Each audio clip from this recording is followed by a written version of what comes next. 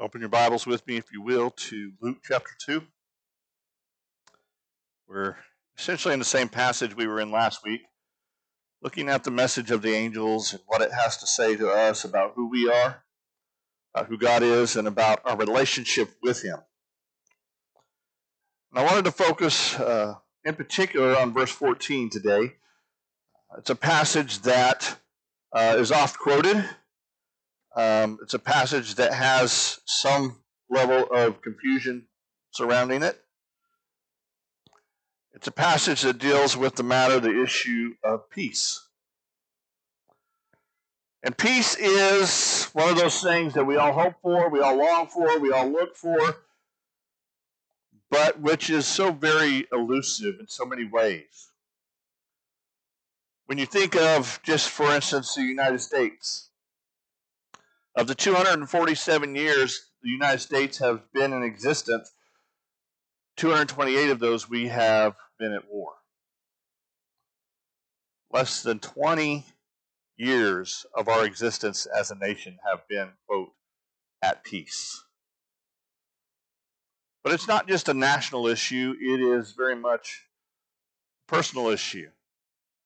As we sit here today, many of us are struggling with the concept of peace. We have uncertainties about our futures. We're going through changes. We're going through things that we didn't ask for. Situations and circumstances we didn't foresee. Health issues we didn't want. Loss of loved ones and friends and family. Life itself is a struggle for peace. So when we look at our passage this morning, when we look at what it has to say, we have to wonder, what exactly is God trying to get at? What is the message He's trying to communicate through these angels to the shepherds, but really by extension to all of us? Let's look at the passage once again. Verse 8, where we began. It says, "And in the same region there were shepherds out in the fields, keeping watch over their flock by night. And an angel of the Lord appeared to them, and the glory of the Lord shone around them, and they were filled with great fear. And the angel said to them, 'Fear not, for behold, I bring you good news of great joy that will be for all the people. For unto you is born this day in the city of David a Savior, who is Christ the Lord. And this will be a sign for you. You will find a baby wrapped in swaddling clothes and lying in a manger.' And suddenly there was with the angel a multitude of the heavenly host, praising God and saying, 'Glory to God in the highest, and on earth peace among those with whom He is pleased.'" There it is. The concept of peace expressed. Jesus would later say in John chapter 14, verse 27, "My peace I give to you." So why do we struggle with it? Why is it so foreign to us in so many ways? Well, I'm convinced that the primary reason is that we're trying to find it where it can never be found. We're trying to find it in tools and in machinations and in plans and in ideas and in concepts and other things that can never ultimately truly provide peace. We try and find it in our government. We try and find it in marches and reason and logic. But the problem with all of those things is that those are all born out of, those all originate in what? The sinful heart. And that which is sinful, that which is in rebellion, that which is in rejection of God and His plan and His desires, can never result in peace. It can never lead us to where we need to be. It can never offer us the contentment that we long for. It's important that we see in this passage the individual emphasis here that has a corporate implication. That Christ did indeed come to give peace. He granted us that peace.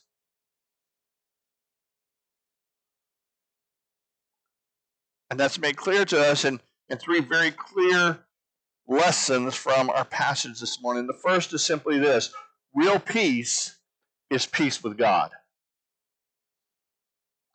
That's the ultimate form of peace. That's the ultimate expression of peace. Part of the reason this passage has led to a lot of different songs about peace on earth and so forth is because of how it was rendered in the King James Version. And what you have is between the King James Version and the version that is used by most modern translations today is simply a one-letter difference. One-letter difference changes how the passage is translated, how it's rendered. And so the King James Version, of course, is the one that most of us grew up learning, memorizing. It's in the Charlie Brown special. So it's one we know and we hear yearly. Glory to God in the highest, and on earth peace, goodwill toward men. Which makes it seem like that what you have here is the angel saying, I'm here to bring peace to all of humanity. And in a sense, that's true. It's not an erroneous statement, even if that's whichever statement you're going with, whichever translation or text you're going with, they do express truth. Jesus did come to give peace to all of humanity. Scripture tells us what? That God doesn't desire that any should perish, but that all should come to a saving knowledge of Jesus Christ. He came to give peace to everybody.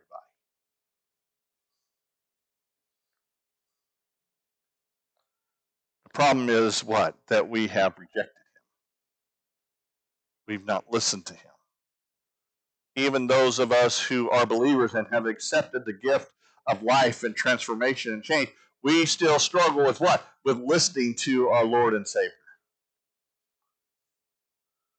We want to do what we want to do.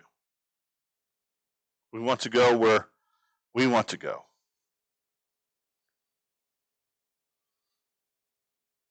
But probably, in my opinion, the better reading is indeed what the more modern translations go with. Glory to God in the highest, and on the earth peace among those with whom he is pleased, or those who receive his favor. In other words, what the angels are saying here is that there will be peace for those who receive God's grace. There will be peace in those who receive the offer of salvation that this child comes to give. There will be peace for those who what? Who have peace with God. Who have a relationship with him.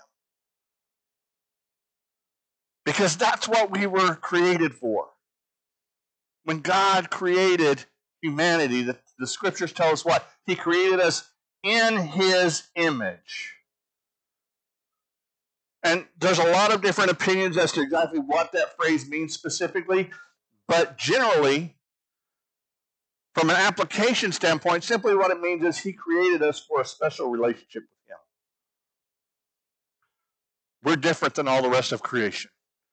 All of creation can recognize him, but not all of creation can have the type of relationship with him that we can. That's what we were made for. That's how we were constructed.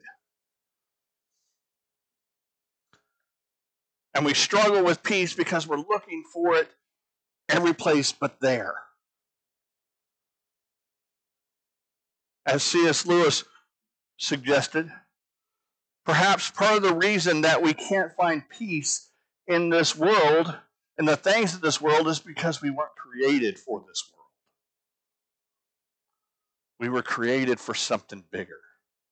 We were created for something better. We were created for peace with the Creator. Paul says in Romans 5, chapter 5, verse 1, therefore, being justified by faith, we have what? We have peace with God through our Lord Jesus Christ. Essentially the same words that the angel said, right? He said, I bring you good news, for unto you is born this day in the city of David a Savior who is Christ the Lord. Paul says we have peace with God through our Savior who is the Lord Jesus Christ.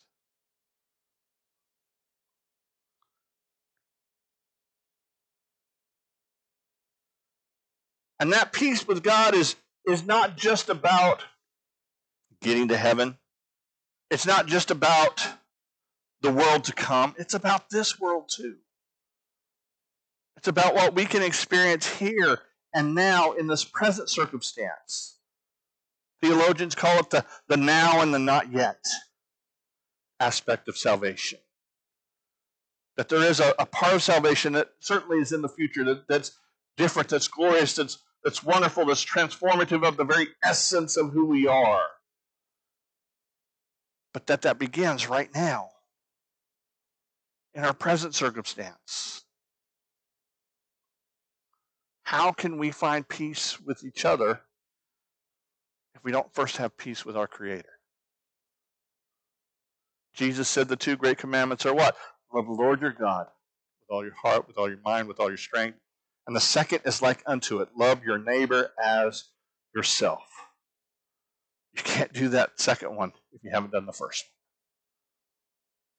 one. You have to have that peace with the God who made you, the God who's called you, the God who directs you, the God who knows what's best for you. The angels proclaim it. Jesus lived it and actualized it. And we as a church live it out.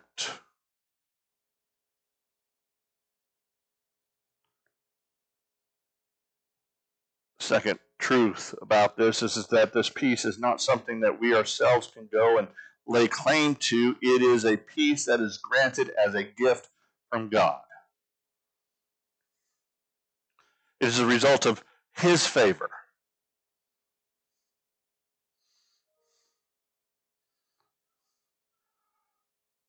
For by grace are you saved, not of works, lest any man should boast. We would be lost, confused, ruined if it were not for the fact that Jesus came and lived a perfect life and died as a perfect sacrifice in my place, in your place.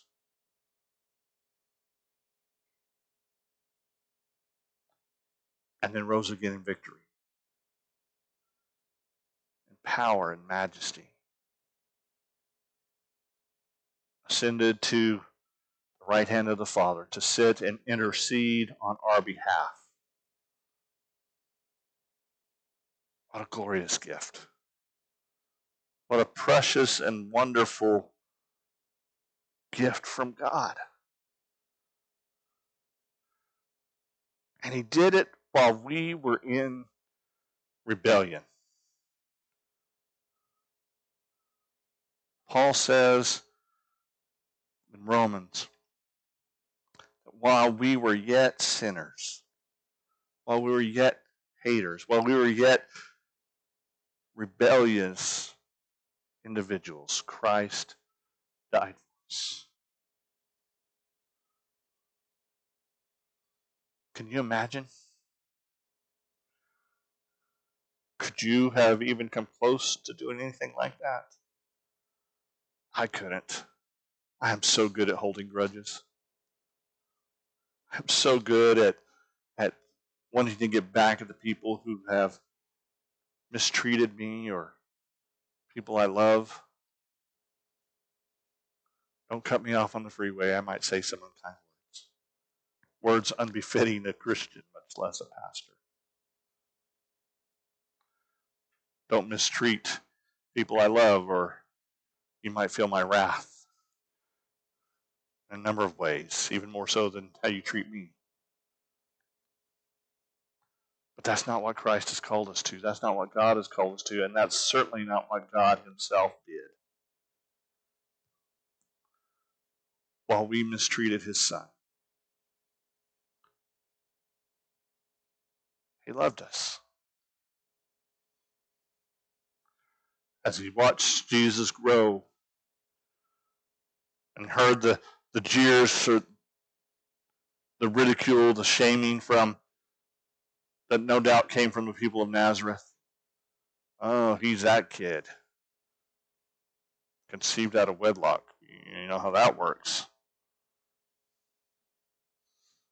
And as he began his ministry, and people questioned him, and threatened him, sought to harm him, and then ultimately crucified him. God the Father's watching the whole thing. And at any moment, him or the Son could have said, enough. I'm done. I gave you all a shot. And this is how you treat it. But he didn't. He kept on.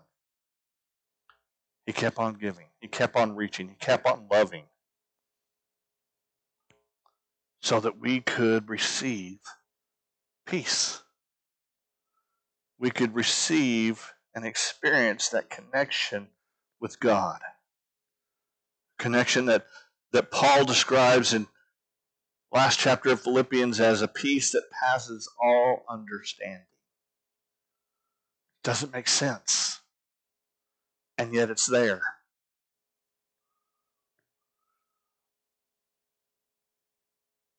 So why do we still struggle with it?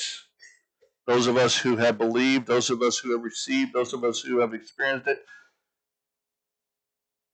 Because the last thing that the angels say here is that peace is completed. The journey is completed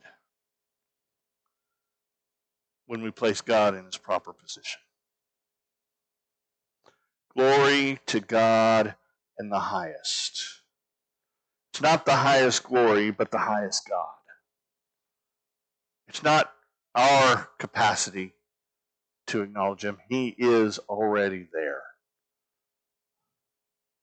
He's in control. He is powerful. He is wonderful.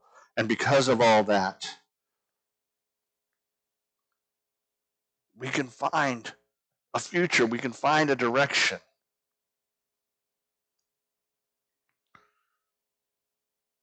But it all comes from that power and that majesty and that glory that he possesses being made manifest in our life as what? As we are responsive to his position, his authority, his command.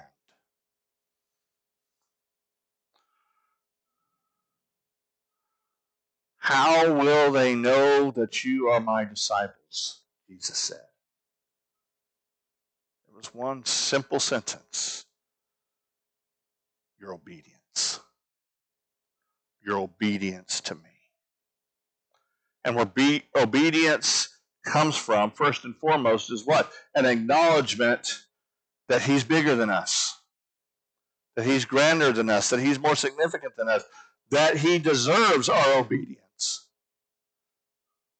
Why do we disobey in this world? Just in everyday life. We disobey our bosses. Why? Because we don't respect them. We disobey our parents. Why? Because either we're too little to recognize their authority, or we're too stupid to. Teenager. I love teenagers. I love our teenagers. But we all struggled with it. We all struggled. Why do we as adults fail to recognize or obey God because we don't give him in our thoughts and in our minds his proper footing, his proper standing in our lives. Out of sight, out of mind has become almost a mantra of Christians. Not in terms of what we say, but in terms of how we act. We don't see God, therefore, maybe he doesn't see us. I saw a video the other day of a dog that was trying to get to something in the house that they've been told not to get to, and they were doing it with a blanket over their heads. A dog. The dog assumed that since they couldn't see the master couldn't see them. And so they were creeping on over there with that blanket over their head until the master called them out. Sometimes I think that's how we are as Christians. We think, well, he can't see me, or I can't see him, so therefore he can't see me.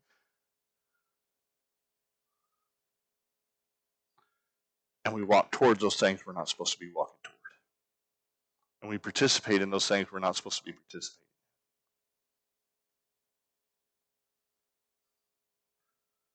And we say those words we're not supposed to be saying.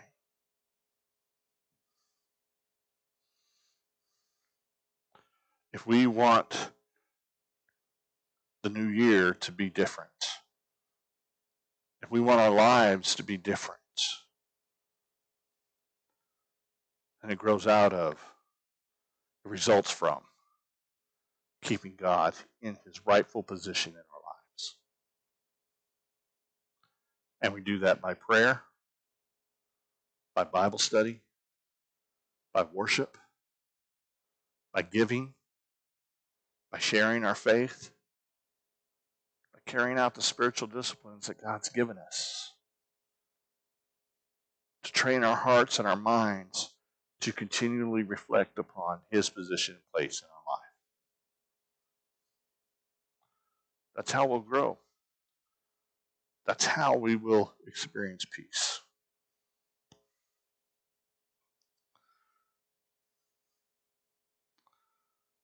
Today is, as you all know, my last message.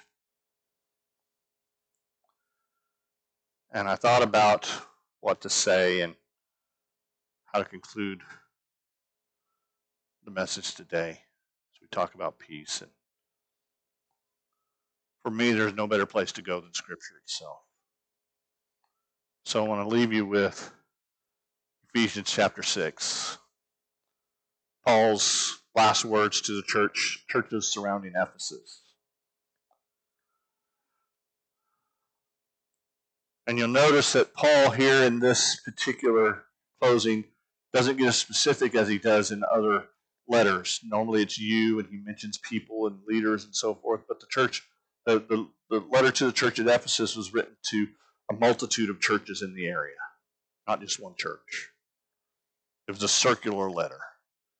In fact, in the first verse of it, when he says to the church of, in our translation says Ephesus, in the earliest Greek manuscripts, there's a blank there, so that any church could put their name in it, as it was passed around to various churches. And so I think this is a fitting word to us. Of all Paul's letters, this one is the one that most, I think, applies directly to us. Peace to the brothers and sisters. Peace to y'all. And love with faith from God, the Father, and the Lord Jesus Christ. Grace to all who love our Lord Jesus Christ with an undying love. That is the source of peace.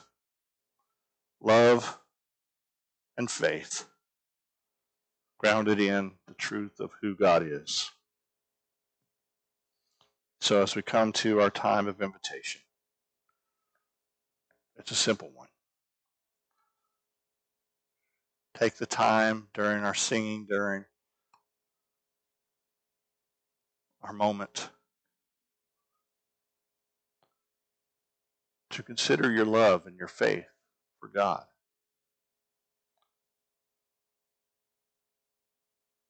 to ask Him to help you in the year ahead, in the years ahead, to keep Him in His proper position in your life.